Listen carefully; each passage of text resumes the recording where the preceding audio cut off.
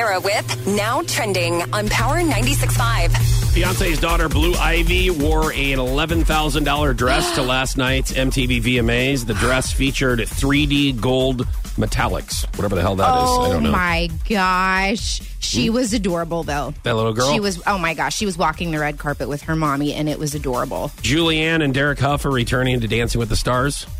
Yeah, I saw that. Yeah, that'd be Good great. for them. Yeah, I've never watched that show. You ever. know, stuff like this makes me, it irritates me because Why? it's like they have this big send off like, oh, we're leaving, we're never coming back to the show, and then they come back. It's like, come on. It's like when athletes retire just to not retire. It's like, you guys, quit being so thirsty. If you want to retire. Is that coming from you? Yes. I'm sorry, quit being thirsty.